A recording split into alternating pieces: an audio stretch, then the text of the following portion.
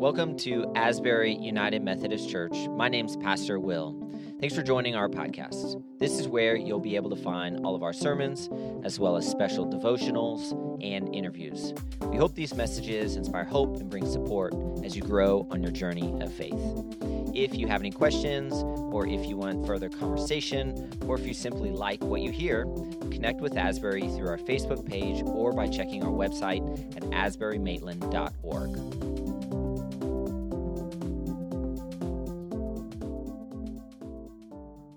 Morning. That was beautiful, wasn't it? Well, as Pastor Chris mentioned, and you all know, it is 2024. Who's excited for 2024? Yeah? Okay, we got some claps. Okay, I appreciate it. You know, I'm still waiting for Y2K to happen, but yeah. That's a really bad joke. But I made them suffer through it, so you had to do the same. But yeah, we are well into 2024 already, it seems. I know we're just like, I feel like we're still waiting for Thanksgiving to happen, but we're into 2024, and we're excited for it. We're going to talk a little bit more about that later. But let's first go to God in prayer. Loving and precious God, we give you thanks. There's too much to name for all that we are thankful for this church, for this space, for the family and friends that sit around us, whether we're here in the building or we're worshiping online. God, I don't know what 2023 held for everybody who is with us today. It could have been a year for celebration, joy, jubilee. It could have been a year to forget. But God, remind us that you were God then, you are God today, and you will be God through all of 2024 and the years to come. Be with us, be with myself, God, as I preach the word, preach your word. May it be about you, may it glorify you, lift you up, edify you, and all I do and say. And if necessary, move me aside, so above all else, the cross may be proclaimed. It's your precious name we pray. Amen. Well, as we head into 2024, these last couple years, I think it goes without saying, have been ones that have seen pretty significant change in the world. There's a lot of stuff that has changed, some for the better, some for the worse, but I think some of the areas where we've seen a lot, or most of the change, is in the workplace. Who's seen some pretty significant changes in their workplace over the past couple years? Okay, so we've had some of you. Now, a lot of this could be potentially that maybe work has gone online or completely remote. We have the gift of technology that allows us to work remotely. Maybe you could just have a hybrid role where you're only in a couple days and out a couple days. There's been a lot more focus on employee well-being. You know, we have sick days that are granted to us, but now a lot of companies have mental health days as well. So whether you're not feeling well physically or just emotionally, you can take that time to recoup and recover and come in refreshed on the next day. There's also a focus on company culture. This is a hope to make things better, make it a more healthy place to work. Companies are now starting to shift focus maybe on some local community aspects where they can help in, better the community that surrounds them, and even maybe gives them business, and just do some social things that can help in the local area. And then, of course, we also have the increased use of technology. Technology has a way of exponentially growing, and now with the artificial intelligence that's here, who uses artificial intelligence in their job? Or maybe even just any day-to-day. Do we have any folks who do that? We had a couple folks at the last, but now we have the opportunity to have conversations and full-on conversations with ChatGPT and similar things that basically are like talking to a human. You can ask it questions, it can respond, it can talk back to you, and it can help in a lot of ways. So while we have these things that have changed the workplace, there's also some things that remain the same. For example, when we talk about workplace satisfaction, compensation is still at the top of that conversation, right? Whether you love the job or hate the job, compensation plays into it in a large way, just as far as salary and benefits and different things like that. As I mentioned, it being a healthy place to work, the workplace environment. Is it a toxic environment? Do you find yourself getting beaten down, Maybe this is emotionally, maybe even it's just an unsafe physical work environment. So those things play into employee satisfaction. We also can just see the general stress of the job, whether you love it, you hate it, maybe you love it and you're paid super well, but the stress is just too much. That plays into satisfaction. However, still, top of the list, it seems the most significant factor affecting employee satisfaction is the leadership style of their supervisors and their superiors. Who is happy with the way that their superiors and supervisors lead them? Okay, we got a couple of you. I'm using this as an example, but I'm also happy, Chris, letting you know right now that it works well. I made sure that the people that I supervised raised their hand the last time. I demanded it. No, I'm just kidding. But they did, which was helpful and helped my ego out a little bit. But it makes all the difference in the world. I know people. I've had conversations even the past week. They're like, I love my job, but my supervisor, it's just difficult. And I'm just finding it difficult to find meaning and purpose just with the way they manage things. A couple different types of management style. You have kind of a transformative leadership style. This is a big focus on management and adaptation, whatever kind of needs to be done to adapt and improve and motivate the team to get the job done. There's more maybe of a laissez-faire approach with this kind of a hands-off, whatever autonomy is needed to do what necessary to get the job completed. And then there's the opposite of that, which is in an authoritarian, which is my way or the highway. Almost demanding obedience. What I say goes with little to no input from the team. Now, some of these leadership styles, maybe you take little bits from here, little bits from here, little bits from here, and some have their benefits, some have their downfalls. But for me personally, what I seem to find helpful in my experience as far as my leadership style, but also how I'm led, is a servant leadership. This is an approach of a leader who's not afraid to do what is necessary on their own behalf. They never ask a job or a task of somebody else that they're not willing to do so themselves. They're willing to get their hands dirty. They're willing to be the one who leads from the front in order for the success of their team. And I think that's the way that Christ leads us. No, we're not employed by Christ, but Christ is our leader. We say that Christ is King, we say that Christ is Lord, and so we follow his lead.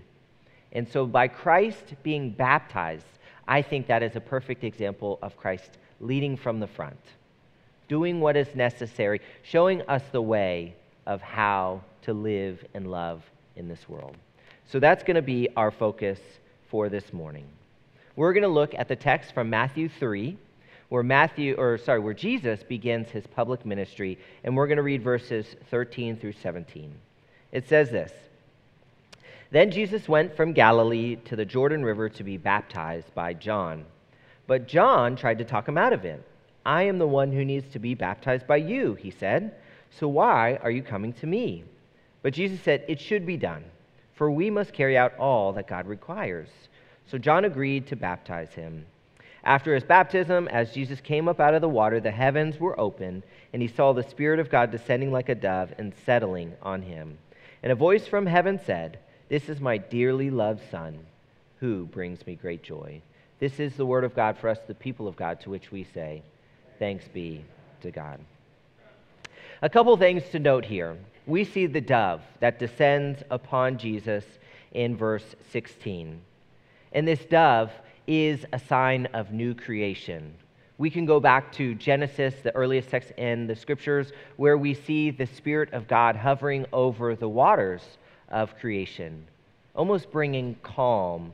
And so as the Spirit descends, there is a new creation. And this new creation is Jesus' public ministry in a sense. And we'll talk about that. But then we'll also see in verse 15, where Jesus says, for we must carry out all that God requires. Imagine Jesus coming to you and saying, hey, I want you to baptize me. I can imagine John being a little bit nervous in that. But when he says we must fulfill all righteousness, this is because Righteousness and fulfillment are big themes in Matthew. Righteousness being to do the will of God, fulfillment, carrying out what is necessary to complete it. So when we have John baptizing Jesus, we see them working in tandem to bring about God's perfect saving plan for humanity. So keep those in mind as we talk through this. But going back to the baptism, specifically, what does that tell us? When Jesus is baptized, and we see this in the text from verse 13 through 17, what does this tell us? The first thing this tells us is the declaration of sonship and belovedness. This is my dearly loved Son who brings me great joy, is what God says. This is more than just a biological family relationship. This is more than just a father or mother saying to their son. This is the Holy Spirit, this is God saying to Jesus in the most full sense that they are one. They are connected.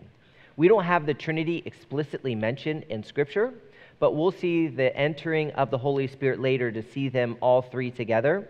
But we know that as we speak about the Trinity, we have the Father, we have the Son, and the Holy Spirit.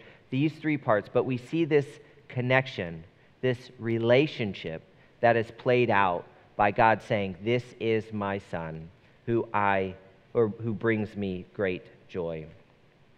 And this also is God's approval, and this is God's pleasure that he finds within Jesus, that Jesus is in perfect alignment with God's will. There's no discord, there's no disagreement or anything else like this. This is Jesus' humanity fully on display, divinity fully on display. In this moment, we see that Jesus is fully God, and we'll see his humanity come on a little bit later. So in this moment, we see that Jesus is fully God.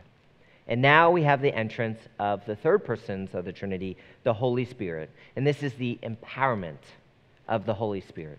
As the heavens opened up and the dove descend, this is Jesus being empowered by the Holy Spirit, and we are also empowered by the Holy Spirit. When we are baptized, when we pray over the communion elements, we call upon the Holy Spirit to be with us, to transform the waters, to transform the bread and the cup. This is the same Spirit that was with Jesus 2,000 years ago that is with us today. Same exact one. Paul reminds us that in Romans 8:9. Paul says this, "And if the Spirit of him who raised Jesus from the dead is living in you, he who raised Christ Jesus from the dead will also give life to your mortal bodies through his Spirit living in you."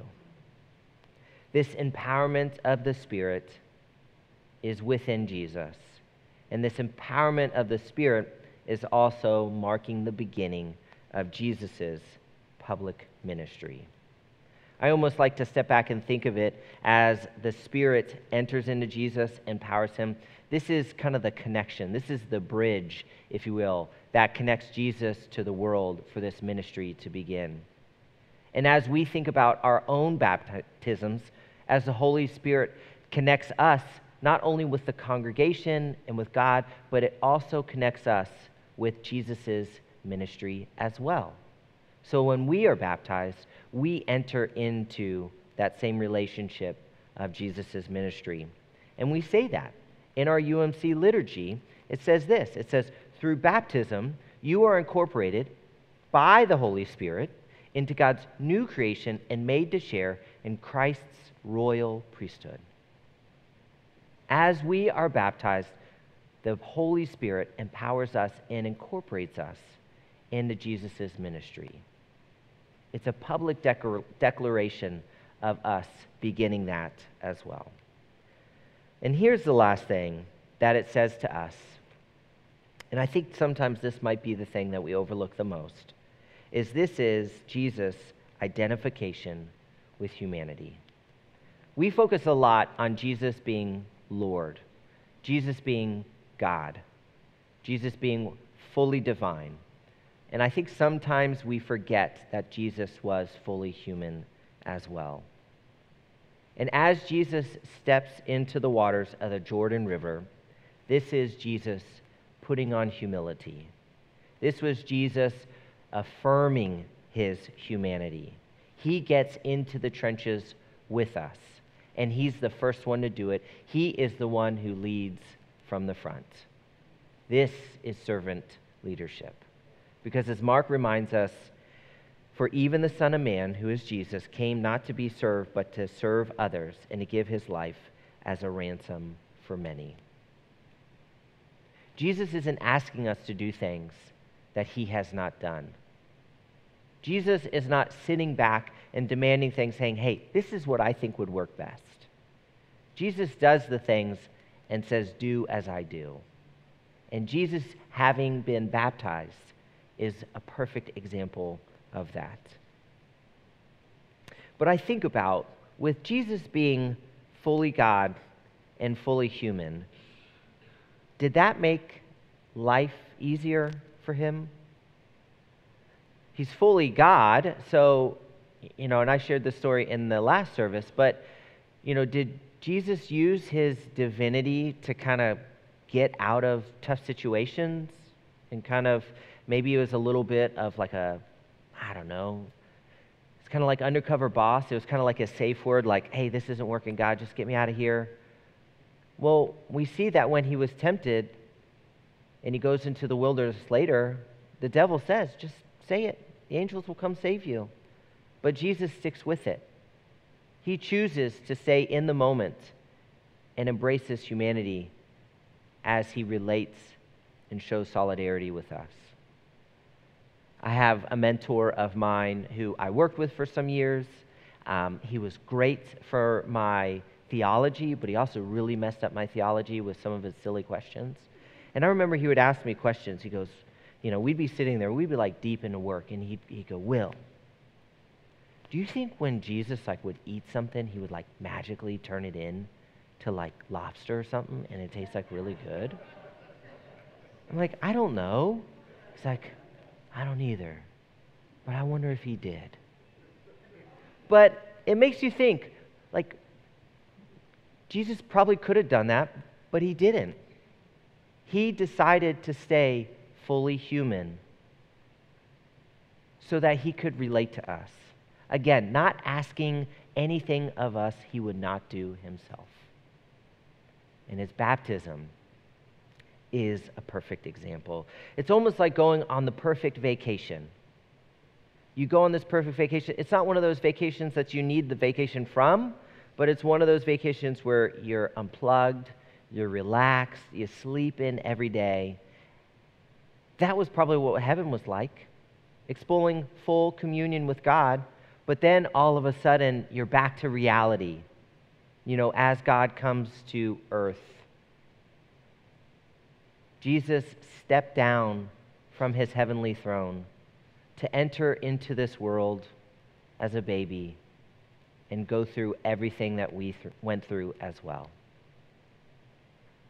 And as he is baptized by John the Baptist, I think this is him putting that on. There's a gentleman named John Chambers. Is anybody familiar with John Chambers? Anybody heard of him? Okay. John Chambers, he was the CEO of Cisco, not Crisco. I keep wanting to say that, not the cooking stuff. Cisco, which is a networking cybersecurity company, and he was the CEO from 1995 to 2015. So he served for 20 years. And he is best known for his leadership style. He was not the authoritarian. He was not the dictator who said his way or the highway. He very much so led from the front in a servant leadership style. When the housing market crashed in 2007, 2008, and all markets really suffered, much like most companies, Cisco had a setback in revenue. So the first thing he did is says, we need to cut costs. And I'm going to go ahead and I'm going to cut my salary by 10%. And he encouraged his executive team to do so as well.